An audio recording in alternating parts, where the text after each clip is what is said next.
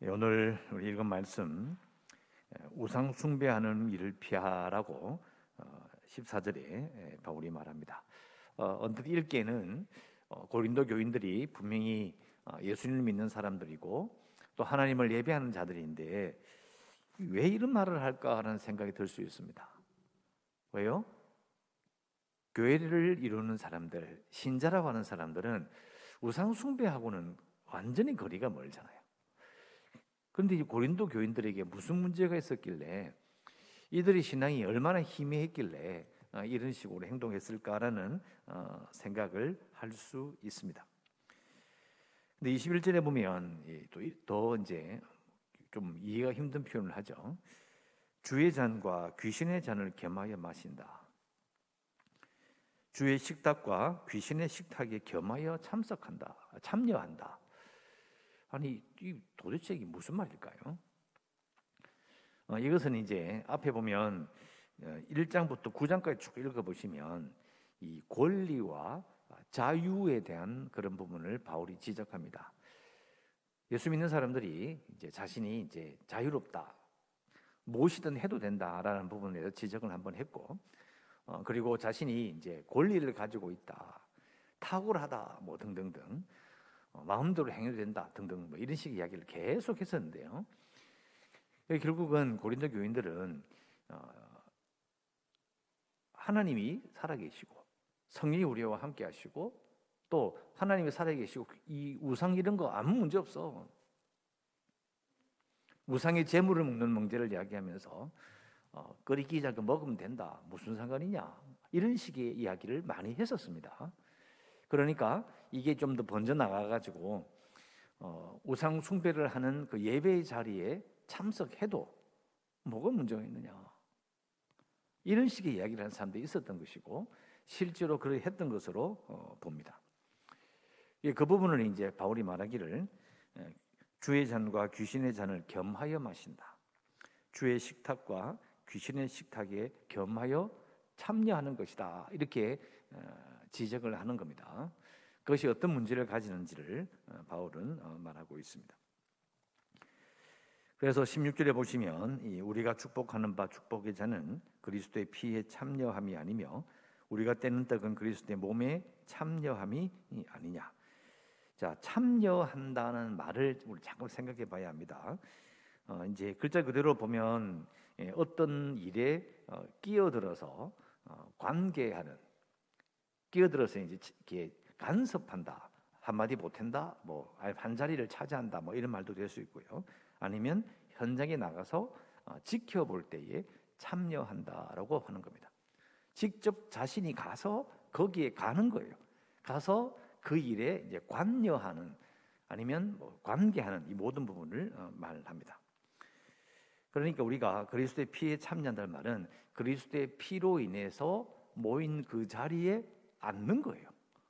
앉아서 말도 듣고 나도 말하고 그 자리에 함께 하는 겁니다. 그래서 우리가 예배의 그 모습을 우리가 생각해 볼 수 있어요. 그러니까 성찬을 통해서 축복의 잔을 그리스도의 피를 마시고 그리스도의 몸을 먹는 거, 그 자리에 참여해야, 참석해야 가능한 거잖아요. 근데 그 사람들이 그리스도의 몸에 참석하고 그리스도의 피에 참석한, 예배에 참석한 사람들이 우상 숭배하는 그 자리에 참석해서는 안 된다라는 걸 말하고 있는 겁니다. 그리고 17절에 보시면 떡이 하나요 많은 우리가 한 몸인데 이는 우리가 다 한 떡에 참여함이 아니냐. 16절에 나오는 잔과 떡을 반복해서 말하는데 자세히 보시면 우리가 한 몸이다라고 말합니다. 한 몸이란 말은 앞에 나오는 말 6장 18절처럼 너희 몸이 하나님께로부터 받은 바 너희 가운데 계신 성령의 전이다, 이런 말이 있어요. 그 말을 이제 이해하면 이 말이 뭘 말하는지 압니다. 교회를 이루고 그리스도의 몸을 이루고 또 한 사람 한 사람이 성령의 전인데 그 사람들 함께 모여 있어요. 그럼 그 자리는 하나님을 예배하는 한 몸이 모이는 것이죠. 그런 하나님을 예배하는 공동체, 교회의 영광을 너희가 맛보지 않았느냐. 18절 육신을 따라 난 이스라엘을 보라. 제물을 먹는 자들이 제단에 참여한 자들이 아니냐. 육신을 따라 난 이스라엘이라는 표현은 로마서 9장에 가면 더 많이 나오니까 그때는 다음에 한번 자세히 설명드리고요. 이 말은 고대 이스라엘 그리고 지금 바울의 시대에 성경에서 예배드리는 자들의 모습을 보라. 제물을 먹는 자들이 제단에 참여하는 자들이 아니냐.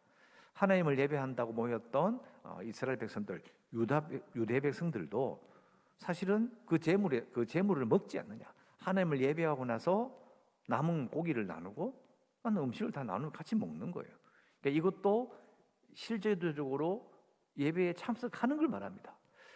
잘 생각해 보시면 지금 오늘 14절부터 18절 말씀에 우리는 그냥 지나가는데 계속해서 바울이 강조하는 부분은 하나님을 예배하는 것은 영적인 것이라 손에 만져지고 눈으로 보이는 것은 상관없다라고 말하면 안 된다라는 거예요. 지금 그리스도의 피에 참여하기 위해서 잔을 마시지 않느냐? 먹었지. 네 입이 느껴지지 않느냐? 또 떡을 먹었잖아요. 그리스도의 몸에 참여하는 것이다. 입으로 씹었지 않느냐는 거예요. 하나님을 예배하는 유대교에서 예배하는 그 성전에 가서도 실제적인 고기를 먹지 않느냐는 거예요.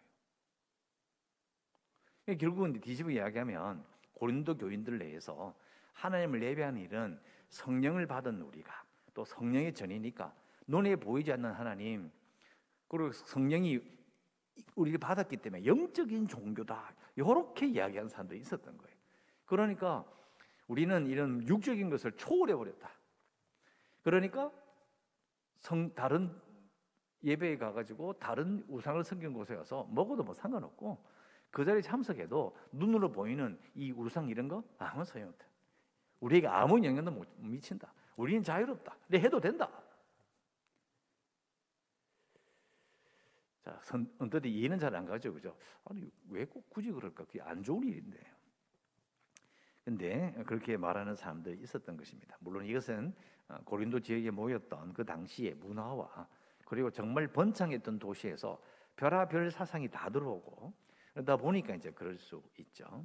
그래서 뭐 헬라 철학이나 많은 걸 다 따지면 이때 사람들이 그렇게 생각할 수 있었던 이유가 있습니다. 그런 식으로 생각했던 거예요. 아무 문제 없다. 우리는 참 하나님을 섬기기 때문에 우상 우리에게 아무런 힘도 못 미친다. 그거 봐라. 옆에 가도 만져도 옆구리 찔러도 아무 말도 하지 못하지 않느냐. 이렇게 주장하는데 이 주장에 대해서 19절에 이제 바울이 더 자세하게 말합니다. 그런즉 내가 무엇을 말하느냐? 우상의 제물은 무엇이며 우상은 무엇이냐? 자, 요 번역은 제사 음식, 즉 우상의 제물이 실제란 말인가? 아니면 우상이 실제 존재한다는 그런 뜻이겠느냐? 바울은 그 이야기를 하는 거예요. 아니 우상이 진짜 눈에 보이고 서 있고 이게 사람 움직인다 그런 말을 하고 있는 게 아니다. 그리고 제사 음식을 보면 이 우상의 짐을 깔아놨는데 귀신이 그 우상이 와서 진짜 그걸 먹는다. 우리가 두고 나가면 우상이 그걸 먹겠느냐? 그런 말을 하고 있는 게 아니다. 20절에 무릇 이방인이 제사하는 것은 귀신에게 하는 것이 아니고 하는 것이고 하나님께 제사하는 것이 아니다. 자, 이 말은 귀신에게 한다 요 말은요. 너희들이 눈으로 보는 그 우상으로 이렇게 만들어 놓은 그 신이 아니고 귀신이 하는 것이다. 귀신에게 예배한다는 거예요. 눈에 보이는 그런 우상이 가서 보니까 이거 전부 다 가짜다. 하나님 믿고 보니까 이게 지금 아무것도 아니네. 그래서 단순하게 생각하지 말라는 거예요. 눈에 보이는 우상에게 예배하는 것이 아니라 귀신에게 하는 것이다. 하나님께 제사하는 것이 아니고 나는 너희가 귀신과 교제하는 자가 되기를 원하지 아니하노라. 자, 하나님께 제사하는 것이 아니다. 이 말은요. 이게 참 황당한 이야기인 거예요. 이게 신을 이렇게 섞어버리는 거죠. 쉽게 말하면은 모든 예배는 하나님께로. 결국은 하나님께 예배하는 것 같은 것이다. 이렇게 말하는 사람들이 있었던 겁니다. 아무튼 이것은 뭐 논할 가치도 없을 정도로 이상한 얘기를 하는 건데 이상한 얘기를 하는 사람도 있었던 거예요. 아니라는 거죠. 그렇지 않고, 그래서 나는 너희가 귀신과 교제하는 자가 되기를 원하지 아니하노라. 우상을 우습게 생각하고 우상을 예배하는 그 자리에, 우상 숭배하는 자리에 가서 앉아 있는 것은 사실은 귀신과 교제하는 것이다. 예수 믿는 사람이 궁금해서 심심해서 한번 가볼까? 함부로 굿하는 데 참석하면 안 되는 이유가 바로 여기에 있습니다. 안 좋은 일인 거죠. 또 그리고 21절 너희가 주의 잔과 귀신의 잔을 겸하여 마시지 못하고 주의 식탁과 귀신의 식탁에 겸하여 참석하지 못하리라.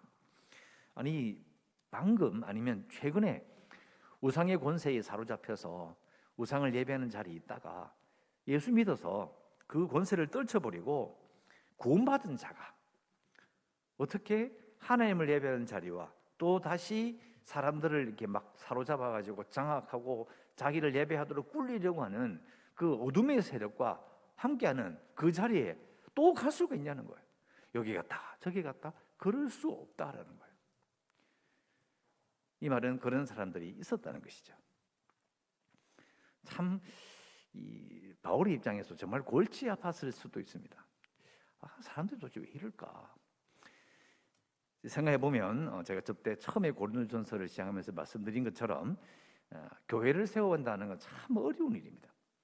아무리 기적이 많이 나타나고 능력을 많이 받아도 하나님을 바르게 예배하고 바른 신앙을 가진다, 하나님의 말씀대로 바로 세운다는 건 참 어려운 일입니다.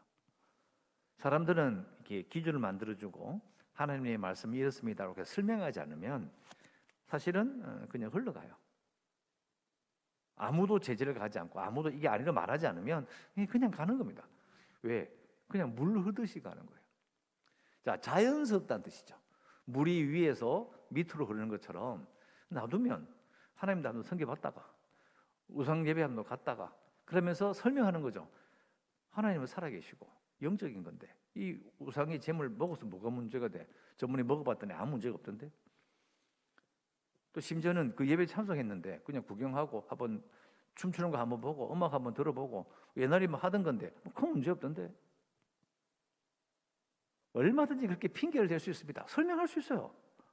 이래도 되고 저래도 된다.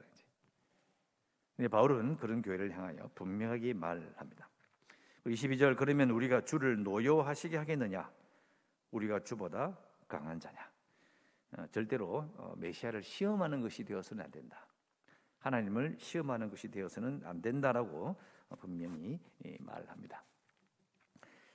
그래서 우리 이것을 읽으면서 우리가 기도할 수 있는 것은 우리 가운데 있는 무속과 귀신의 역사를 끊어달라고 기도해야 됩니다.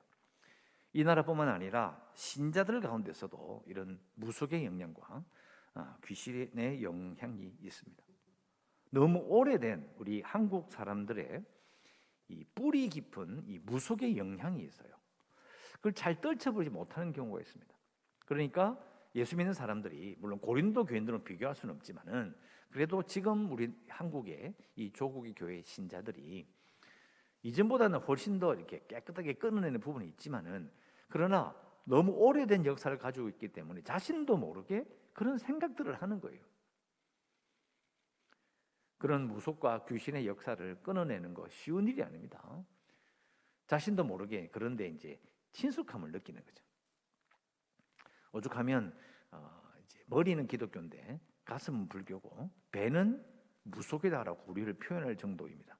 그만큼 이 영향이 없다고 말 못합니다. 분명히 있습니다. 그래서 우리가 고린도 교회 정말 그 영광과 기적과 능력이 그렇게 많이 나타나는 교회인데 또 불구하고 이런 부분이 정리가 잘 되지 않았던 것이죠. 오늘 기도해야 합니다. 이 땅과 신자들 가운데에 무속과 귀신의 역사를 끊어달라고 기도하시기를 바라고 계속해서 또 교회를 위해서 기도하시기 바랍니다. 재개발 소송과 그리고 코로나 극복을 위해서 지금 뭐 숫자는 줄어들고 있다고 하지만은 그러나 아직 많이 길이 멉니다. 잘 극복할 수도 기도해 주시고 연약한 성도들과 주일학교 아이들 또 선교지를 위해서 꼭 기도하시고 오늘 주일입니다. 주일에 기쁨을 누릴 수 있도록 기도하시기를 바랍니다.